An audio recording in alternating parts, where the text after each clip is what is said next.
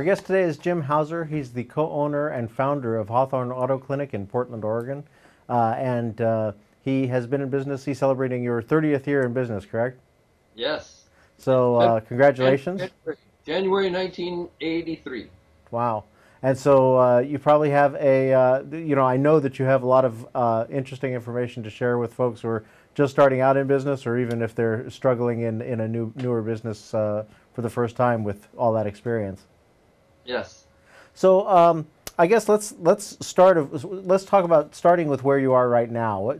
How large is your business? Employees? Well, currently we have 10 full-time employees, including my wife and I, and then we have one part-time fellow. He's a helper, clean up in a rehabilitation program. Normally we have 11 full-time. One of our long-time employees just retired just a week ago Friday, just turned 62. We're having a party for him on Sunday, and so we're about to look to expand a little bit. But he worked here for about 13 years. Wow. Yeah. The average tenure of our full-time staff, not counting, we just did an expansion, 2 new full-time hires, but not counting the 2 new ones, the average tenure here is 20 years. Wow. That's quite a bit. I thought I was doing good with 14. So. Yeah. So well, I shouldn't say that's average. That's actually my longest. Oh, yeah. You have one clinic? Yes, we just have one location. The same location. Actually, my wife worked at this location for the previous owner as his import technician, starting in 1980, and he was overwhelmed by the automotive technology of 1982 and sold us the business at that time. And so that's how we managed to be in this location, which is, the neighborhood's improved immensely. It's really lucky for us. Very nice. Oh, okay. So when you first started, it was kind of in a transitional neighborhood, as they say. Yeah, and the building had lots of problems, and the neighborhood had lots of problems, and things have turned around quite a bit. So when we talk about starting out, it sounds like you started out by buying an existing business. Yes, we did. And what do you think were the advantages of that? Because it's something we don't cover a lot. A lot of people think about starting something completely new. So. Right. Well, previously we had been in a startup that we lost our lease, and Liz and I went to work for other people. And I'll tell you about that story because it's important to our backstory. Okay. But it was really valuable because Liz knew the customers. My wife Liz knew all the customers. It was an established location. Actually, it has been auto repair since independent auto repair since the 20s, I believe, something like that. Long time in this one location. Wow. And so that was a real advantage. It had other names. It wasn't Hawthorne Auto Clinic. At each iteration, it had been named after the person who was running it. So it had been Gussie's Auto Clinic and Gainer's Auto Clinic and things like that. So what made you decide to buy this business or be in business? It sounds like you were in business before. Where did this entrepreneurial thing come in for you, the entrepreneurial spirit? Well, here's our story, because I think it's a little unique. Back in the mid-'70s, back in the era when there were grocery co-ops and little grocery stores and restaurant co-ops and daycare co-ops, some friends of ours had started a mechanics cooperative, an auto repair shop called Mom's Garage, started by a bunch of mechanics. They shared the work, they shared the resources. They were terrible business people. And they got off to a rocky start. My wife and I worked at that time in different industries. Even though I had an automotive background, and Liz's father was an engineer and had a small manufacturing company in Pittsburgh, uh, we hadn't been. I'd fixed cars in the evening for fun, for friends, out of my own garage, but I hadn't thought of it as a career. Um, but we decided, Liz and I decided, we wanted to do something together. We wanted to find something that we could both do together, and we were invited to join this mechanics cooperative. Uh, they were losing staff; they needed some help, and we thought that would be something fun and challenging. And actually, Liz signed up for the community college's auto tech program, even though she already had a bachelor's degree. It was a 2-year program mostly focused on mechanic. But the thing, and so we went to work there. So now her background was not in auto mechanics. No, she actually worked in integrated circuit manufacturing at Tektronix, which is an electronics company here, in a laboratory setting, creating integrated circuits. Okay, so she was already a technician. But not an auto technician. Okay, and your background was that you were doing? And my background, actually, even though I was raised in the automotive industry, my father and grandfather did not get along, so I never actually was able to work at their business. But we lived on a farm. I fixed farm machinery. Then we moved into town, and I just grew up fixing cars. But actually, I was working for the Portland Park Bureau at the time, doing maintenance and repair at the Portland City Parks. Oh, okay. When this opportunity arose, okay. Something we could do together, and something that I had some skill and background in, and in large measure, it was working cooperatively with other people with a like-mindedness, in a collegial setting, because it seemed like it was appropriate for that time period. So you were drawn to the business model of the co-op as well as the auto industry. Right. The thing that added an interesting aspect to it that I think carried forward was Mom's Garage was set up in a very large building that it was owned by the state of Oregon. It had been a motor pool building for state vehicles. And we shared that building with another co-op, a startup called Sunflower Recycling, which was the very first curbside recycling business in the country. Wow. They actually set up routes all around town and had customers who separated their recycling, put it at the curb, and they went around and picked it up. They had created a bunch of vehicles with individual compartments for doing that, and we maintained their vehicles while they critiqued our environmental practices, which, as you can imagine, in 1976 were not very refined in terms of how you handled oils and fluids and chemicals and old car parts and all that sort of stuff. Yeah, I think in 1976 everybody was just pouring it down the drain. Yeah, I'm sure. Yeah, right. Well, when on the farm that we were raised on, they had a truck that would come out to the farm from my grandfather's car dealership and oil the roads keep the dust down. And we had a creek that went right through the farm. But probably the first rain, it all ended up in the creek. I mean, it's not good. Yeah, people didn't think about it then. Nope. But these folks did. I mean, they were poor as church mice, but totally dedicated, very creative, and so we adapted a lot of their thinking. We incorporated their consciousness, their thinking, into how we did business. That Mom's Garage only lasted a couple of years. We lost the lease on the place. The state was selling it. They didn't want to continue. And so, but Liz and I had developed both some skills and a customer base. We ended up actually having to go to work for other people. We couldn't find a location to start up. We didn't have any money. We didn't have the resources. We didn't have the background.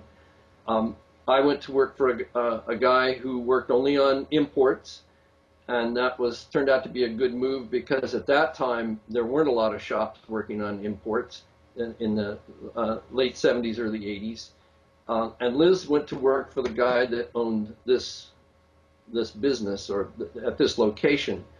And and then, like I said, in actually Christmas of 1982, he asked us to come over and asked if we wanted to buy the business.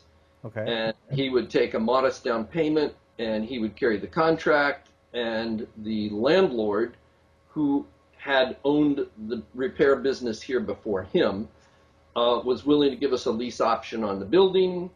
And I mean, it really was great. And we had intended to try and start our own business. In any event, one was we wanted to start a family. We wanted the freedom that having your own business would give you for, you know, spending time with your kids and going to their events. And we also were committed to trying out and putting into practice both the environmental and the kind of social aspects, the how you work cooperatively with other people, to put all that into practice as we expanded our business, kind of develop our values, our principles, in an experimental fashion, see what worked, what didn't work, how could we expand. And so that we started off slowly. We had some money from Liz's parents that they lent us, both for the down payment and also for a reserve. Right. Because Liz is very frugal, and her father emphasized you got to have money in reserve, a month, at least a month to 2 months worth, because you never know what might happen. And he was a very frugal individual, and so we grew very slowly. First, there were just the two of us, and then we had a friend who had bookkeeping experience and front office experience. So it was probably 4 or 5 months before we hired someone to sort of answer the phones and manage that part of the business while we stayed busy in the shop. And then after about 9 months, we hired our first employee, someone who actually had been in a young woman that had been in the training program at Portland Community College in the automotive program, who was working at a gas station and not getting the opportunities. And so we slowly grew from there. And while you were growing and you were small, were you using outside services for bookkeeping and those kinds of things, or? Well, actually, we were pretty lucky. We did have an accountant who had been the accountant for the previous owner of the business, who was like 2 blocks away. Uh-huh. And he was very helpful in coaching our first hire, who had worked in, I think, like a community theater group or something as the bookkeeper. I see. So she was able to maintain the books for us with coaching from our accountant. And so it worked out pretty well that she had the time to do the bookkeeping and to answer the phones and schedule customers and do some things like that. Okay. But it's worthy to note that you guys were doing the repair work, and you hired somebody to handle the front office. Yes. Okay. And that is not a model in small business or in independent auto repair that often the owners like to keep that for themselves. And it actually, we did, our fourth hire or so was what's called a service advisor, someone to actually give estimates and be the greeter.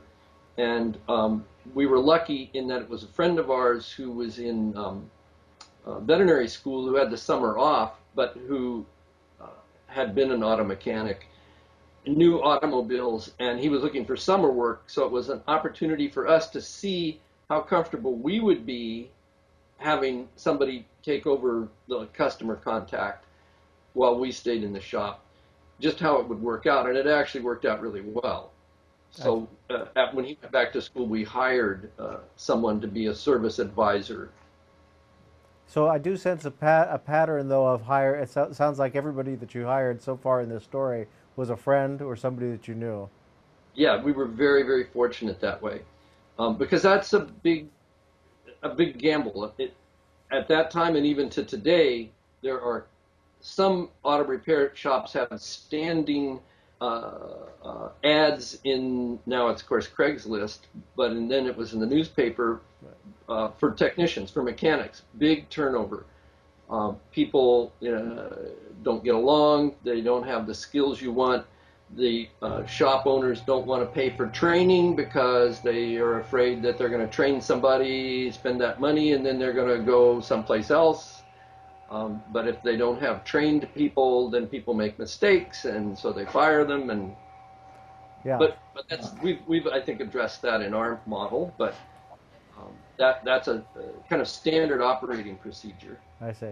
Yeah, from what I understand about you, there's reasons why you don't have that kind of turnover. Yes, yeah. So as we grew, we decided pretty consciously that we were going to look for people with who had the long vision for and were a stable type of person, family person, not necessarily, but somebody who was looking to build a career in one location. So because we wanted to focus on education, it's a high-skilled field, more and more so. Hybrids, Priuses, all of that takes a lot of training. Right. It's and the training is expensive, and we wanted people who kind of were willing to accept our values, who understood our values, and so we focused a lot on the benefits, health care, child care, vacation time, paid sick days, employee assistance plans, things like that. Training, as you mentioned. Training, we pay for training, we pay for the classes, we pay their wages when they're in class, that sort of thing. That attracts a certain type of person over the person who wants the rather have the cash, big cash. I want to fix a lot of cars really fast. And while I keep one eye on the shop down the street and whether I might jump down there if they're going to offer me a little bit more, something like that. There are also, of course, tax advantages to, you could say, front-loading, to providing benefits over the big wages because those are pre-tax dollars. Okay. And so for someone that, for me to give someone the wages and then they go pay for health insurance, they're gonna pay more. They're gonna pay taxes on that cash and then buy the insurance. Right. Much better for us, much better for them. If they can get it, if they're in a not in a group plan, sometimes they can't get the health insurance. That's true. That's totally true. Or at least till recently. Yes, until January 1st. Right. And so we built on that model.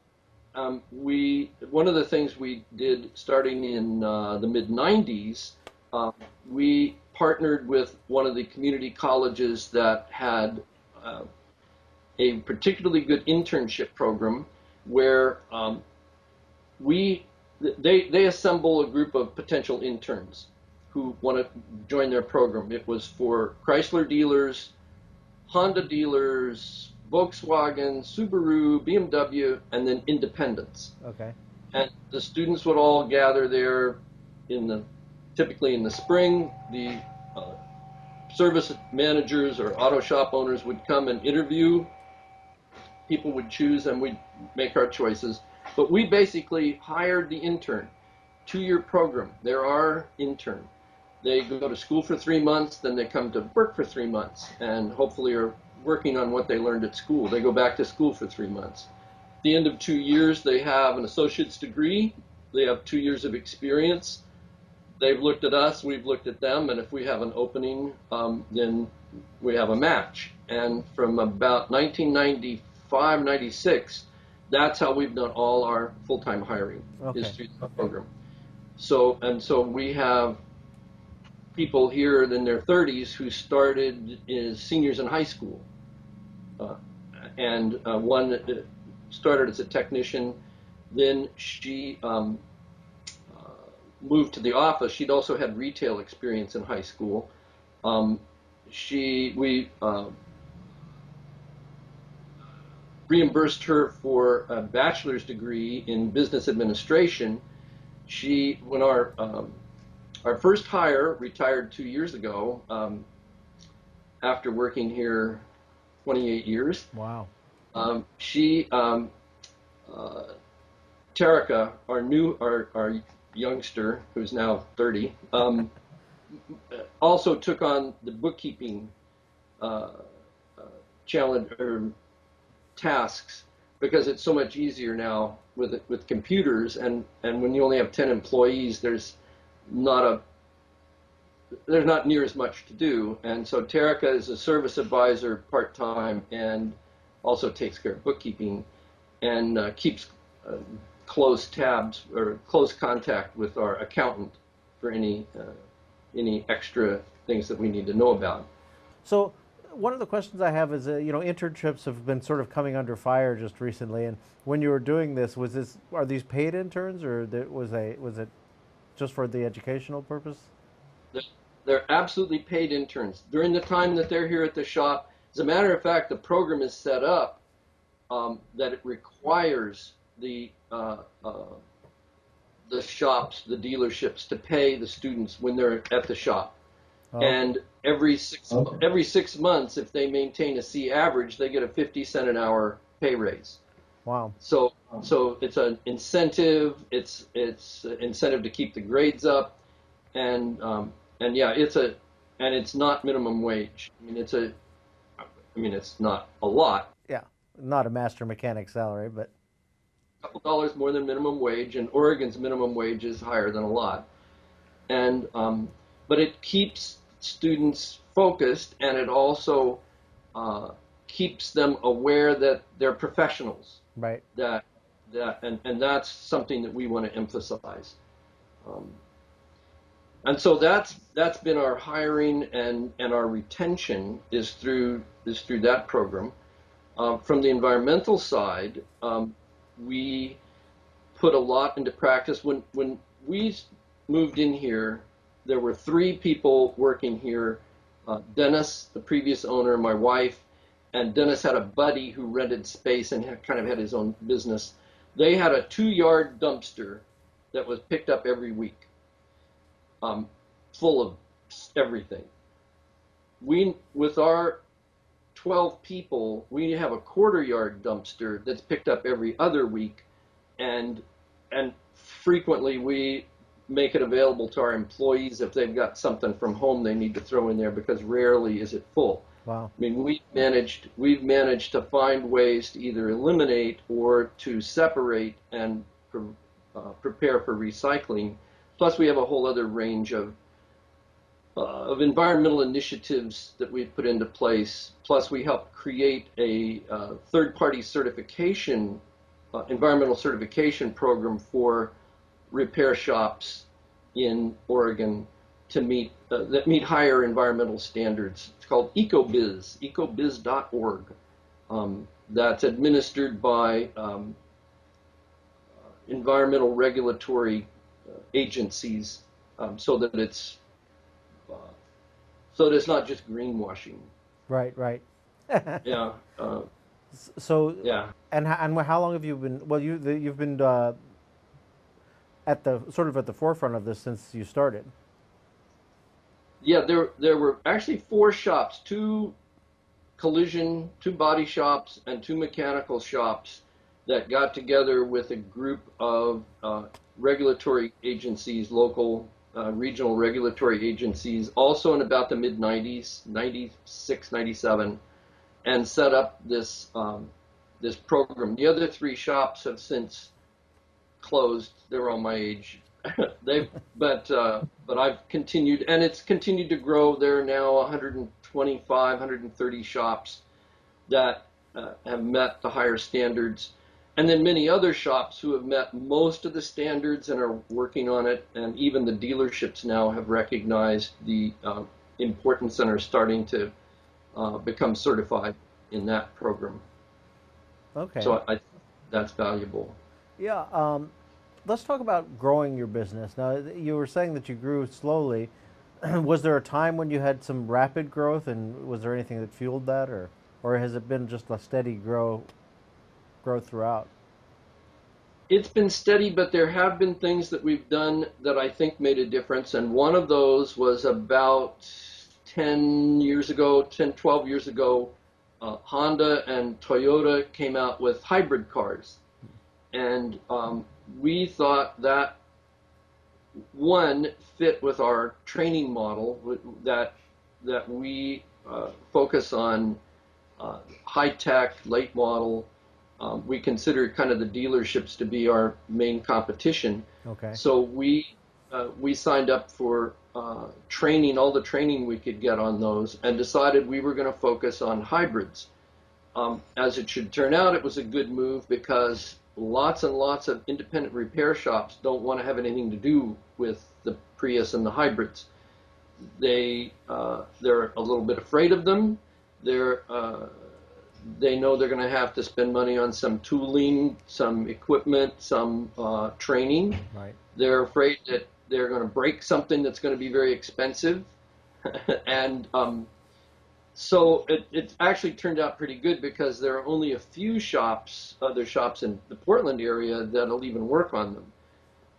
They don't require a lot, they don't break a lot, but they have maintenance requirements like any other car. Right. Plus, I think for many people, even if they don't own a hybrid, they believe that those cars are complex, sophisticated, and they believe that if we're capable of working on a Prius, we can certainly work on their Camry or their Outback uh, Right. and be able to take care of it. So I think it served kind of a dual purpose of opening a new market for us, plus giving us a certain view in people's minds. Right. Well, and I imagine it works really well for the clients who have the Priuses and the hybrids. That they're the same kind of client that would really respond well to your environmental concerns as well. So it all ties in really with who you are as a business, Yes, yes, and so it's going to resonate with a and certain type of customer. right. So that was certainly one of the things that we did that jumped up, and then we got involved in electric vehicles. It was sort of a natural because the hybrids are, in many ways, an electric vehicle with a gas engine. Especially Toyota designs them that way. I see. We learned a lot about those, and so as electric vehicles became coming out, especially the Nissan Leaf in 2010. I started going to local meetings about electrification, and in a year and a half ago, a company called Think, a Norwegian company that has a subsidiary in this country, wanted to import 125.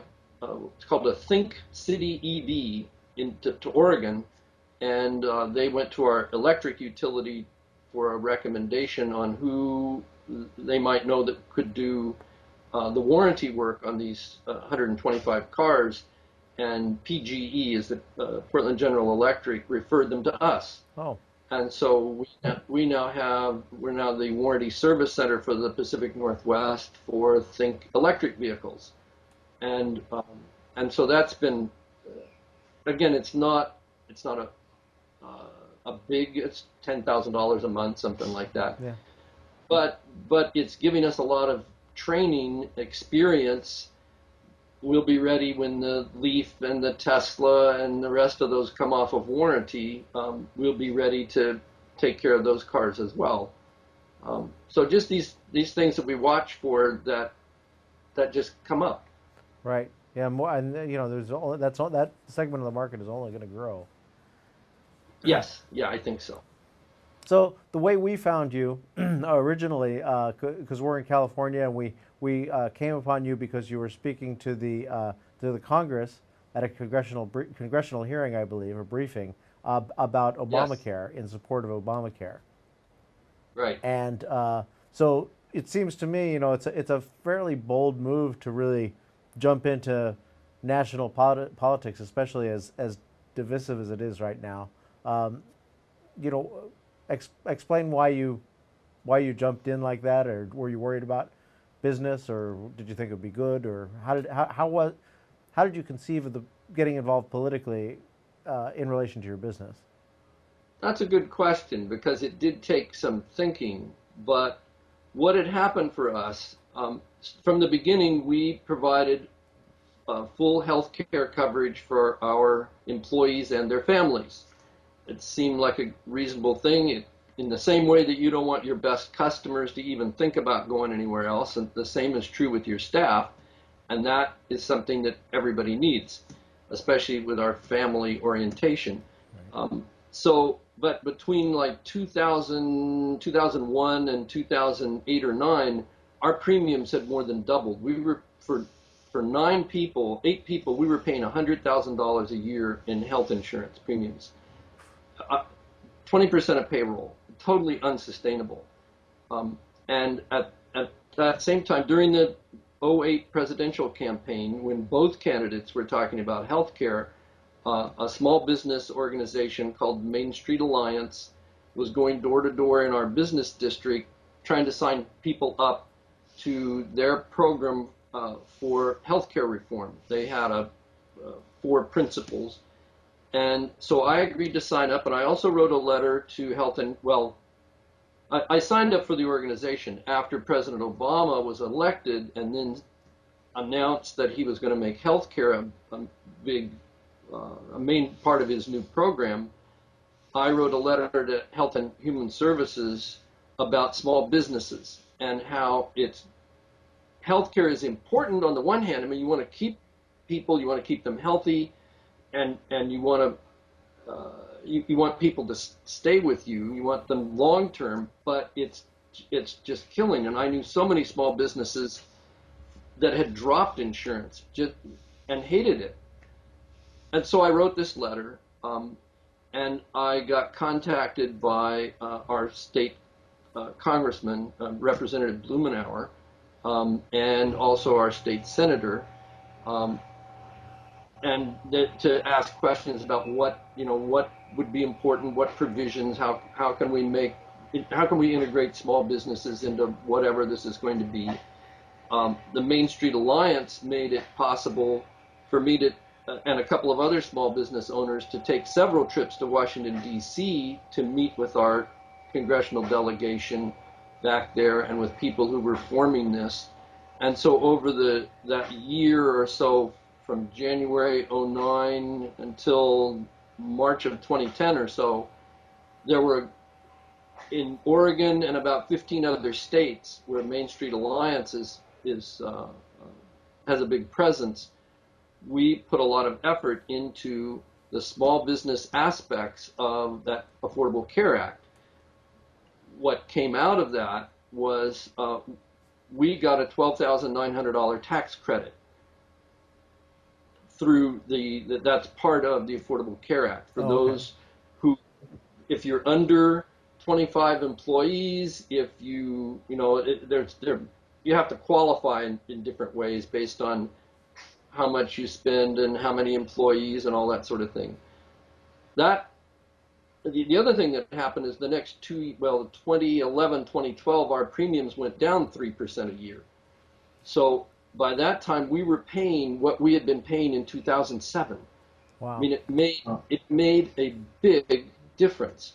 And so my feeling, and then of course it was all threatened by they're going to blow the whole thing up and put us back on this trajectory of, hand it all back to the insurance companies and nobody will have insurance. Right. Certainly not. People will just be cast out on their own. Right. And let's be clear, the reason your premiums went down is because there was that provision in the initial part of the law that they had to spend a certain percentage of the premiums on actual health care. Yes. And not 80%. Just going to profits. Yeah, 80% at this level. And some I forget all, but at small business level, 80%. So actually there were a lot of rebates handed out that year from insurance companies that hadn't met that provision. And so that was pretty much what prompted me to get involved, was that I saw, on the one hand, a potential to actually get some control of the costs. I mean, if all prices go up, but these prices were way beyond anything that we could make room for. And so I don't think it has to necessarily start dropping dramatically, but it can't keep going up like that. So I saw that there was an opportunity to make some change, and then for political purposes, it was all had the challenge of being blown up. And actually, I got invited by the First Lady to the State of the Union in January 2011. Oh, that's right. I saw a video of you there. Yeah, and was recognized by the President for covering our employees and providing health insurance, and for getting the credit, which we hadn't calculated yet. At that time, it looked like it was going to be about $5,000. It turned out to be twice that. So, wow. Yeah. So it's been a good that's been a good thing. And how has it affected your business? I mean, have you found people responding, coming to you because of that at all, or shying away from you because of that at all, or? We have a lot of customers who acknowledge it, who say, "I saw this. I'm really glad I'm your customer. I knew I made a good decision." We've had some people who definitely have said, and we had the sweetest two sisters who have two different cars. Their mother is in a senior center. She's now actually in hospice, but the place where she lives, the staff there don't have health insurance. They don't have health coverage. Wow. And that upsets these two sisters. So they came to us because we're involved in that, and also because they have been working with the staff people to try to get them into the new health insurance, the Affordable Care Act program, so that they can get health coverage, because they've been so wonderful to their mother, to our customer's mother, that they've been trying to give back by trying to get them health coverage. And so they wanted to come here because I've been involved in that. I mean, so I just get all these stories. People come in and tell me their healthcare stories. They thought they had insurance and they found out they didn't. One young woman had a brain tumor that turned out to not be cancerous, but she didn't have enough money even to cover all the testing, let alone in her insurance policy. She thought she had coverage, but it turns out it maxed out at way less than what it was going to cost if they were going to go in and take this out. Wow. I mean, people tell me all their medical stories. and all of these things that are going to be all covered now. They'll be able to afford the coverage. They'll have complete coverage, not just partial coverage, things like that. So you didn't go into this necessarily with a political aim in mind. You went in there just because, hey, I need to figure out what I can do about my health insurance costs, and the government really should help us as Yes. small business people to keep that down. Yeah, because there was no other way that I was going to be able to control this. I mean, if I said to my staff, okay, you guys, you're going to have to start paying this. I mean, that's a pay cut. And I've gone to all this trouble to create loyalty, and then to do that compromises our whole vision, our whole plan. Right. And so it may have come to that. You know, if this hadn't come along, we were faced with some dramatic challenges. But as it should turn out, it was the perfect time for the Affordable Care Act to step in and actually start putting some controls on these costs. So it couldn't have come at a better time. Terrific.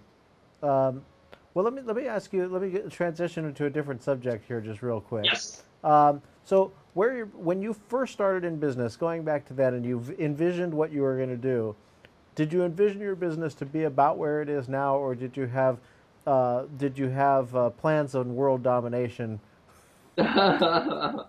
That's interesting. I don't know that we thought we would stay in this location, because like I say, at the time it wasn't such a nice neighborhood. It actually has become a really thriving commercial neighborhood. The houses have all improved. A lot of them are owner occupied. There were condos. Now there are apartments. We have one of the best local grocery chains has just built 2 blocks away called New Seasons. I don't know if you're familiar, but they really are really one of the best. This is a very nice, a little boutique-y neighborhood, but the whole commercial district here, shopping district, has gotten very, very nice. What we have run into is that we run into the limits of the building. We can't do anything more, and we're at the edge of a residential neighborhood, and even if we wanted to, we can't knock down houses and expand. Right. What we had thought about earlier was opening a second store in one of the suburban areas, that are growing suburban areas. But because Liz and I are pretty much hands-on, that would mean one of us at one store, one at the other store.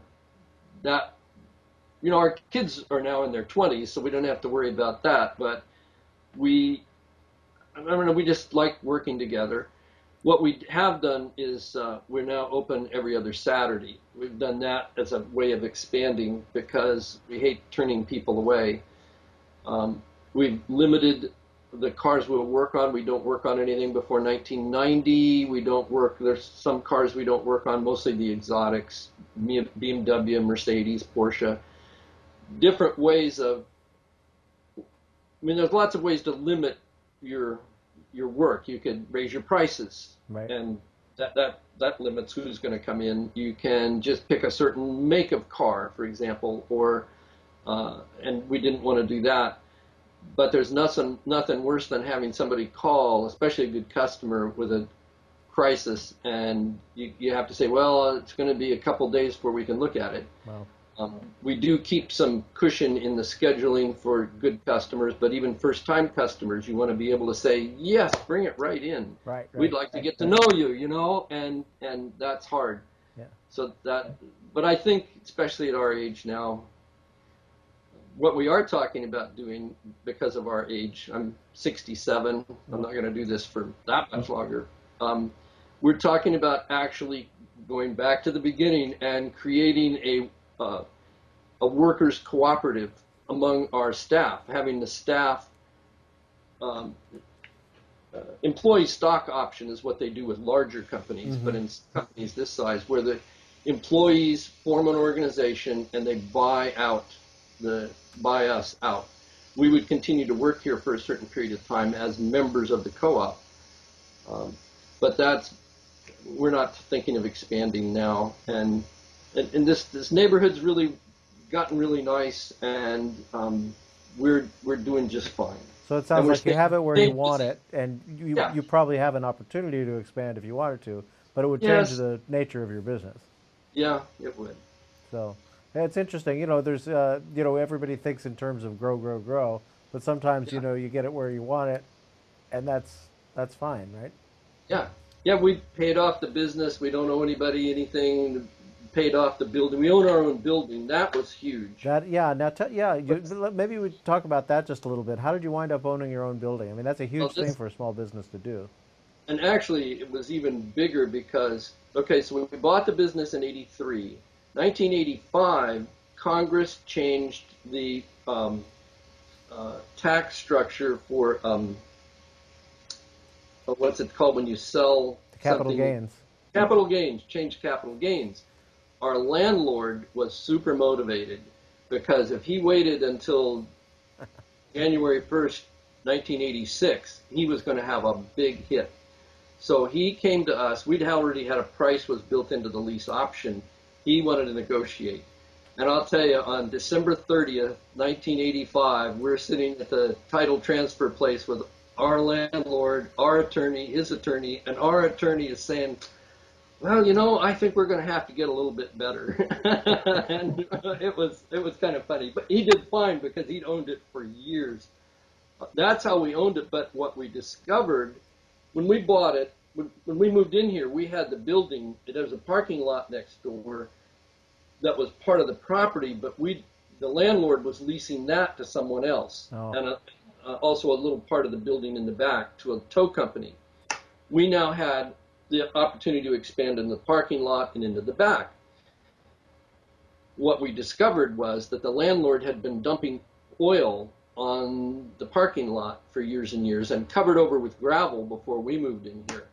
So we suddenly had what turned out to be about an $80,000 in 1980, mid-80s dollars, 1986 dollars, $80,000 soil remediation project that we had to deal with.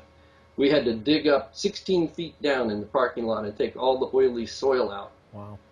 Now, fortunately, the landlord, the former owner, had insurance from way back that didn't include environmental exclusions. Otherwise, we'd have had to sue him, and he didn't have anything except the property. And so through one thing and another, it didn't cost us a full $80,000, but it was a lot of money. Right. But it also gave us certain leverage over him in terms of our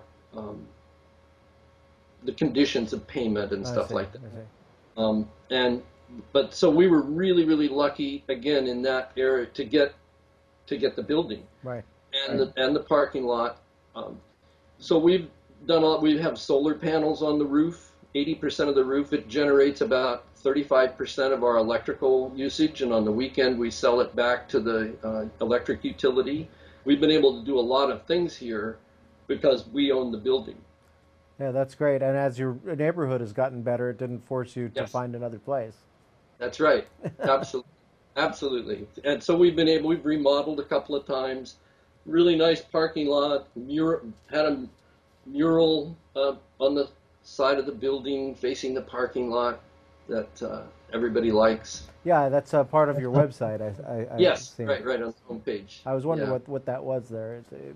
Share the Road is the title of it. Somebody who came to paint the building, just paint it because it needed to be painted, was a muralist and also a bicycle advocate. And she brought over a friend of hers who was actually a designer of murals. And they actually got a lot of the funding through the city, through bicycle organizations. We contributed some. They used a lot of high school students in the art class at one of the high schools because their art teacher was a bicycle enthusiast. So they had scaffolding all set up, and they gridded the thing, and each student had their grid to draw in. They did it over a summer and about 5 years ago, 6 years ago, 7 years ago. Anyway, and it was a lot of fun. So it sounds like you're very involved in your local community as well. Yeah, which is probably key, especially as a one shop kind of a. Yes. Yeah. That's the thing. Small businesses are really different than the big conglomerates. I mean, we're invested in this neighborhood. It's better than Yelp in some ways for neighborhood members of the neighborhood, because if we do something wrong, we don't treat somebody right, they're going to know about it faster than Yelp can get it out. Right. So we have to stay right on top of. Before there was Yelp, there was still a reputation. That's right.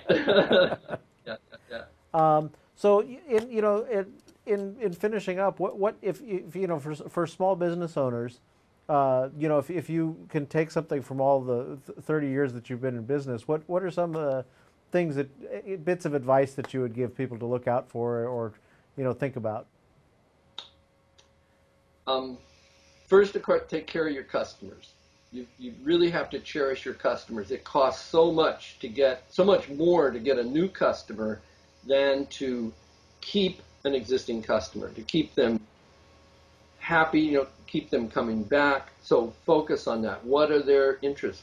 And they change over time. People's expectations change. So you have to, thus the Saturday hours, for example, that we never did before. And the second is think of your staff in the same way, that unless you want to invest in turnover, invest in your staff. what's important to them, what's going to keep them as part of your team. They're going to know your customers, they're going to know your values, they're going to know your systems, so that if you want to go to Washington D.C. for the week, you don't have to worry about that. You don't have to have the phone at your ear telling people what to do. They know everything to do. They know they have carte blanche. They're in charge. And then look for opportunities that other people in your field are maybe not are going to ignore or are going to shy away from. You can't always know, but things like hybrids that, under the circumstances, limited resources and all of that, and we're fortunate with Toyota that has sound engineering practices that took on the thing, but Toyota and Honda, very solid companies, so you don't have to worry about jumping into that only to have it blow up on you later because they didn't do a good job. Right. So those are the things I think of. Okay. Well, great. I mean, Yeah. it's been very interesting to hear your story and your path in business.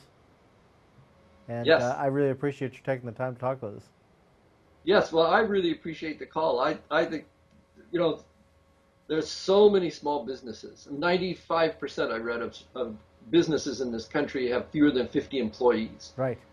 And so that's kind of the foundation of commerce in this country, is small businesses and their relationships to their communities. And you can either really make that right and you gain and the community gains, or you can mess it up. Right. You cheat people, cheat your customers, and they get a sour opinion, and you don't thrive. Right. Right. Well, thanks for doing it right, and being an example. I think you set a good example for people in business. So I appreciate your giving Thank your you. story. We try to do that. We put a lot of thought into that.